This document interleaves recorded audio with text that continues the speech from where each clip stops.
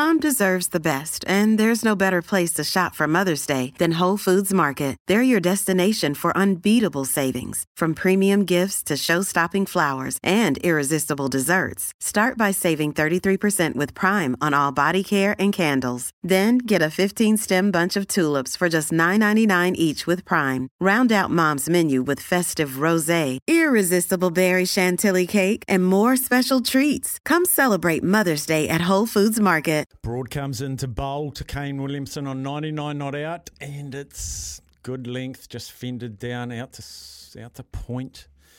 99 not out, Blundell on 58, New Zealand 405 for 5. Who would have guessed that? Leading by 179. So we'll keep a look out. Kane Williamson 99 not out, 224. What a perfect time for a return to the scoring box for Kane Williamson. I'll just watch this one more ball. Hold on there, James. Big moment in New Zealand sport about to happen. If Kane Williamson can get this 100, Broad has 1 for 66 off his 20. Comes into Williamson, bowls, and he just defends it out to mid-off, no run. Right, time to talk to this chap that I haven't ever spoken to before, but I watched him last week at a meeting in Australia. And I always cheer wildly when New Zealanders are racing or fighting or playing against Australians. And he got the chocolates in the 800 metres. He joins us now, James Preston. Welcome in, James. Thanks for having me on. Thanks for making all my cheering worth it last week in Australia. It was a fantastic race. Yeah, it was nice to be in a very competitive race. Pretty scrappy one, which I think made all the better watching. So good to run fast and good to be in a nice competitive one. What sort of nick do you feel like you're in for the 800 metres with the Nationals just around the corner? Are you at the peak of your powers at the moment?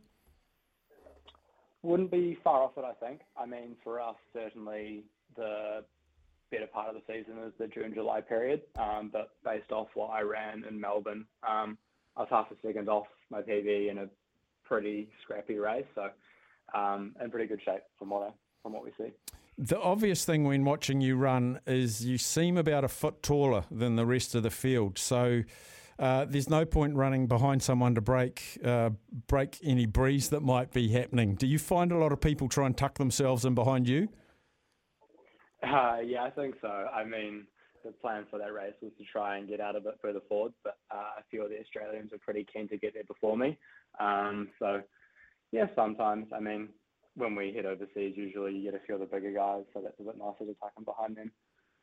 How long have you been running? Can you tell us about your introduction to athletics? Yeah, so I guess I've probably been doing it as long as I can remember. New Zealand's really good with just the primary school athletics days where you go out and have a bit of a go at everything. But I wasn't super competitive until sort of my mid to late teens. I was a hockey player for most of that time, but had a bit of success around sort of 17, 18. So relatively new in the grand scheme of things.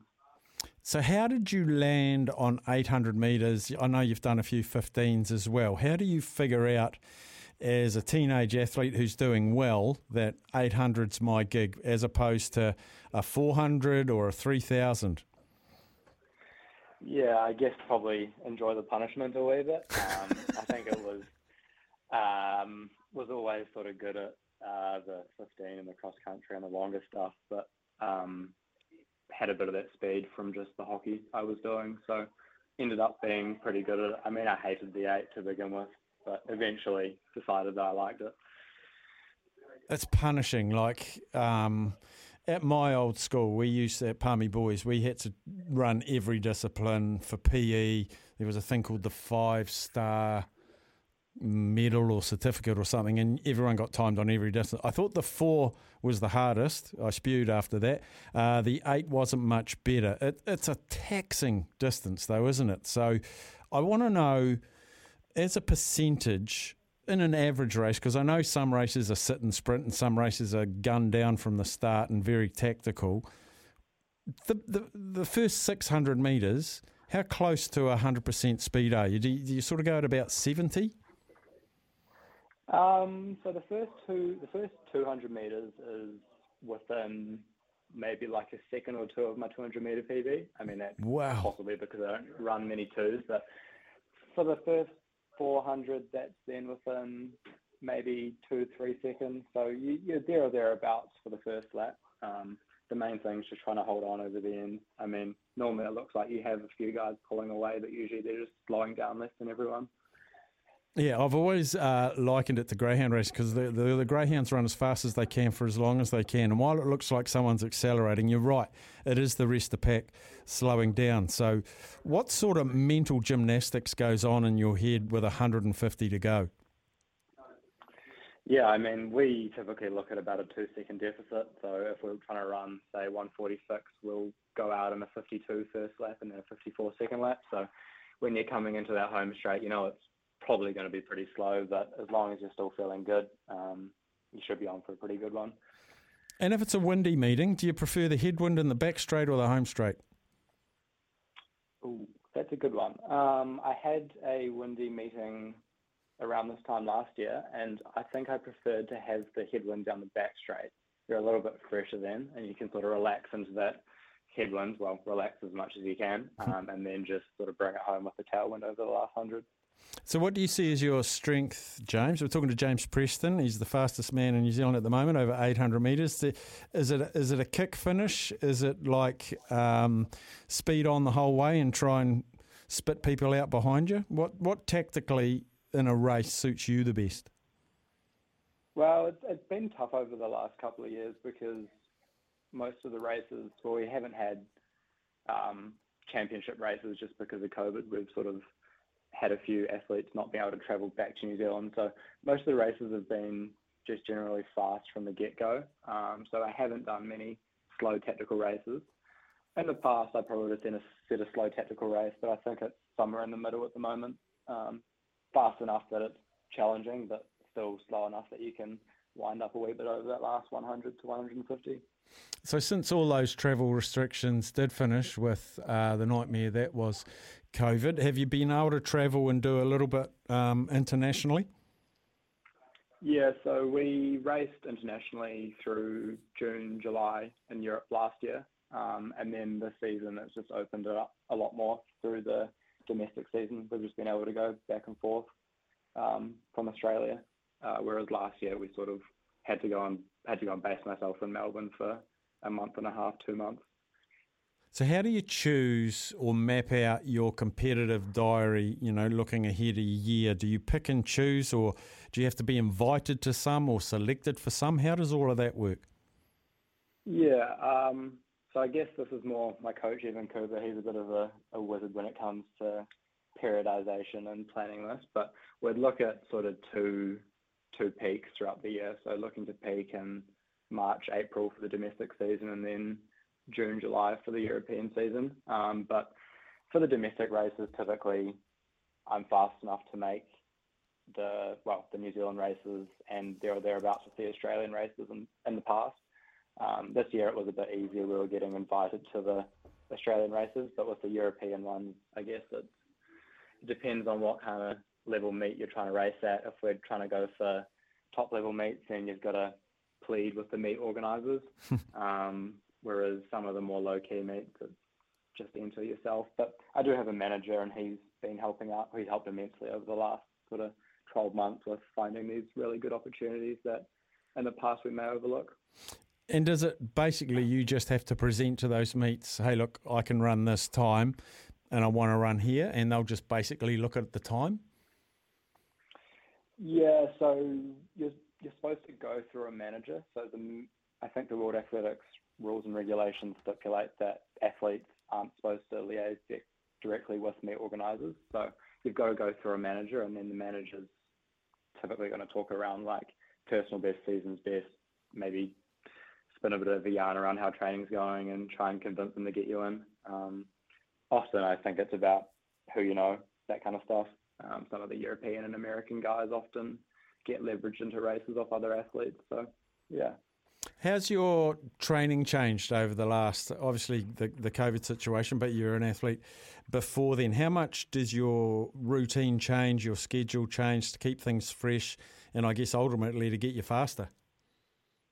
Yeah, it's been pretty big change over the last, say, 4 to 5 years. So I had a couple of pretty big injuries in 2017 and 2019. So I had 2 stress fractures.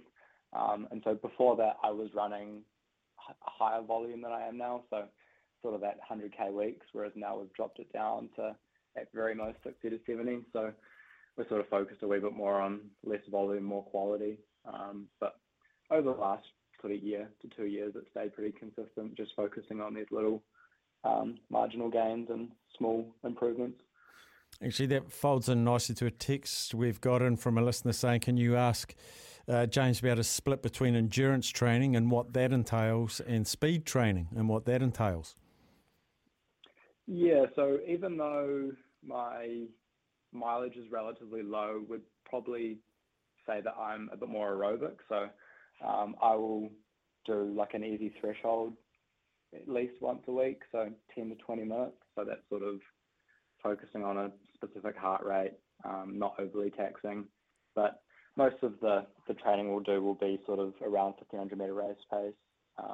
So yeah, quite a bit of slower stuff, but then we sort of sprinkle in some like real top end speed at least once a week. So that'd be like a 150 or a 200 or a 300 at basically full rip. Jeepers. I remember talking to Portia Bing, and I know she's got hurdles in her way to run her 400 metres, but the amount of technical input in arms and head and stride length and counting and all of that, how much technical expertise or feedback do you get from your coaches about your actual stride? Yeah, so Evan Cooper, my coach, is pretty hands-on. He'll pretty much give me feedback every training. We'll do one a week that's focused on the technical side of things. So that's sort of walking over hurdles, some fast stuff over the short mini hurdles. And that's where we look at sort of, I guess, knee position, hip position, that kind of stuff. And that's not only trying to make us run fast, but run more efficiently and hopefully reduce the chance of injuries if we're running a bit smoother.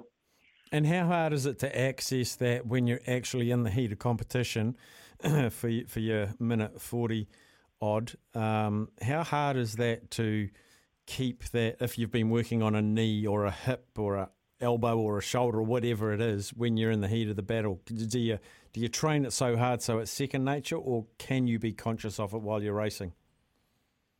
A bit of both. I mean, some days you feel like you're running a million miles an hour and it feels easy as, and you could keep on going for, another couple of laps. When it's that case, pretty easy. Don't really have to think about it. But there's other days where you're having a bit of a rough one and everything seems to fall apart over the last 150. But often when that's the case, it's usually pretty quick. So as long as you're focusing on those little technical things, you should probably run through the line pretty well. And coming into the Nationals, do you target first place or do you target a time? This year we'll be targeting placing. We've got Brad Mathis coming back over. He's, I think, like a 7 or 8 time New Zealand champion. So he's very fast, and we had a good battle last weekend in Melbourne. So I think with the presence of a guy as fast as him and a quality racer like him, it's certainly focusing on the win. When he couldn't come over because of COVID, it was a bit more of a focusing on trying to run fast. Brilliant. Well, James, I wish you all the very best. Is it just the one event for you this weekend, just the 800? Not that you'd have any petrol left to do something else. Yeah, just the 800. We did consider before, but a bit too much racing in one weekend for me. Yeah. What about a high jump or something, or a shot put, I'd love to, but not quite built for those events. Hey, awesome, James. Thanks heaps for chatting to us today, and good luck for the rest of the season. Thank you very much. James Preston there. 800 metres this weekend. Third fastest New Zealander of all time behind Peter Snell and John Walker. So that's pretty good credentials. And an update, I didn't want to interrupt the conversation, it would be rude, but Kane Williamson has made his century. He's 105 off 231 bulls. That doesn't matter, the 105 does, and the fact that he is not out does as well. Blundell, who was going along at a run a ball for a while, he settled in nicely. Now he's 58 off 99, 411 for 5. New Zealand with a lead of 185. This is a brilliant fight back by New Zealand, considering they were following on to get the 4.11 for 5 at the Basin Reserve. The crowd it's funny, you know. I look in the stand, these jackets, polar fleeces, the whole shebang, and then they show the grass bank, and I just saw a fella in a Steady the Ship cap and shirtless, soaking in the overcast skies of Wellington. So there you go. How do I get the cricket commentary on SENZ? I get a lot of these. You don't, because we don't have the broadcast rights. I apologise. A few more text messages. I'll get one out of the way. This is from Bazza English saying, "Hey, Steph, long-time battler, first-time texter. I'd just like to mention how amazing it was to see professional boxer Jake Paul put his best foot forward this morning. Even though we didn't get the results, he will rebuild." We. Bazza English is in Jake Paul's camp. Professional boxer. I tell you what, he's a YouTuber who's just dead lucky he got a boxer in there and got taught a lesson. Be interesting to see what he does next. So apparently he's invoking the rematch clause. So that'll be the next fight in Saudi. So maybe that's why it was scripted that way. Anyway, we'll take news, sport and weather. When we come back, we will revisit our Show Me the Money. We will have a look back in the day and a couple of other bits and bobs as well.